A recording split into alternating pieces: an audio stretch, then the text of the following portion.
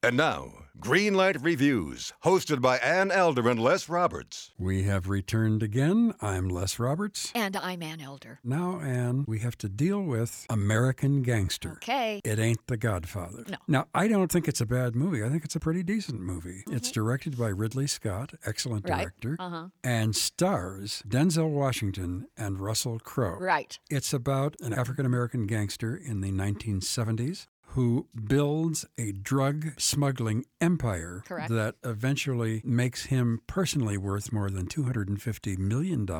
He was the king of Harlem. His name was Frank Lucas. Right. And he is, of course, played by Denzel Washington. And the guy trying to bring him down is a rumpled New York City cop named Richie Roberts, played by Russell Crowe. As elegant and charmed as Frank Lucas's life is, Richie Roberts' life is rotten. His wife is divorcing him. She's going to move away and take the kid away from him. He's got a drinking problem. He's got a gambling problem. He's got all sorts of problems. Yeah, he's got a big problem. He's trying to catch Frank Lucas. How is he going to do it? That's what this film is all about. And I think if they had cut it down to 100 minutes, not quite 2 hours, it would have been a much better movie. The thing that bothered me about this movie is that Denzel Washington's character, Frank Lucas, was in real life a drug thug. He was not a good guy. Not at all. And as it's portrayed on the screen in this particular version of his life, he is sanitized, he is glamorized, he is flashing this gorgeous smile, being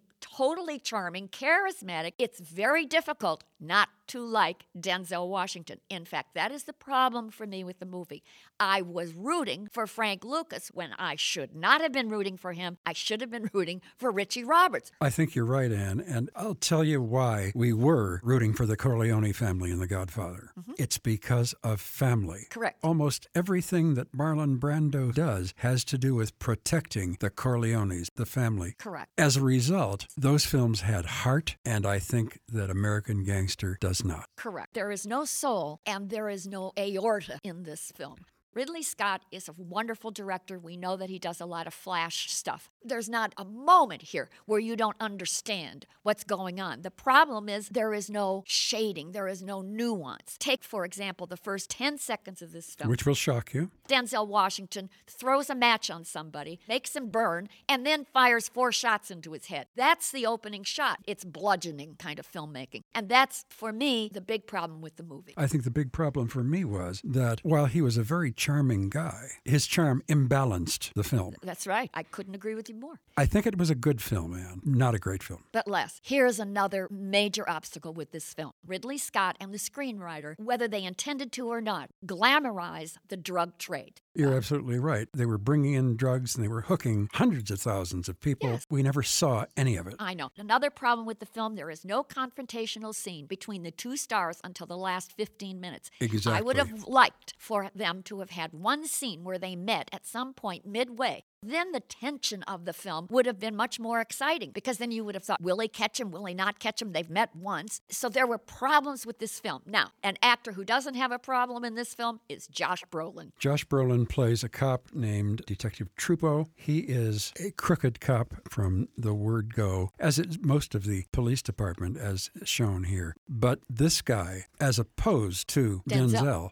has no moral center. He is a louse from the beginning. He's not putting his neck on the line for any reason. He's amoral. Absolutely amoral. And we have a problem because Denzel Washington is sort of amoral, but in a way he's immoral. So there's a confusion there. There was too many bad moral people running around there. And unfortunately, the Russell Crowe character is not strong enough in the way the story is constructed to balance it out. When you walk away from the picture, you will not remember Russell Crowe nearly as vividly as you remember Denzel Washington. It's a supporting role. The movie is skewed towards the glamorization of drugs and Denzel Washington. So I think American Gangster was overwrought.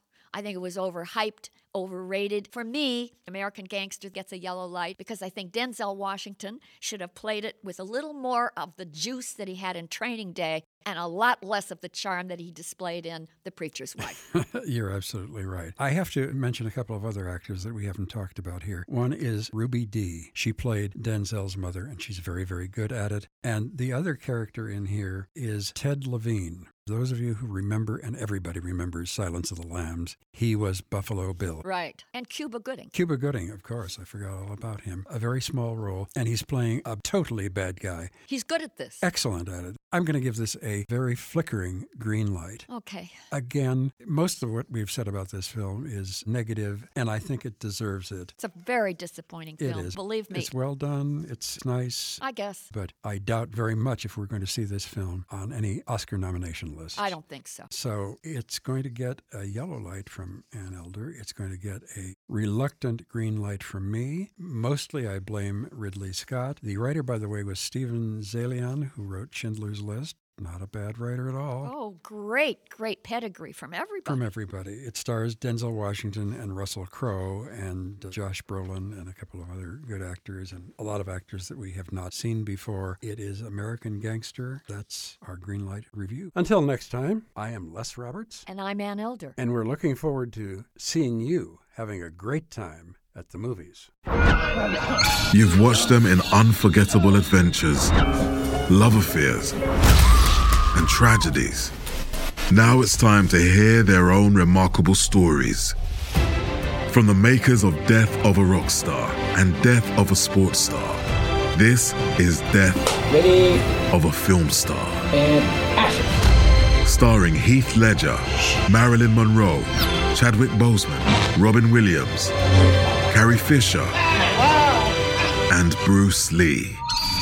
Search for Death of a Film Star in your podcast app. You've seen them tell stories. Now it's time to tell theirs.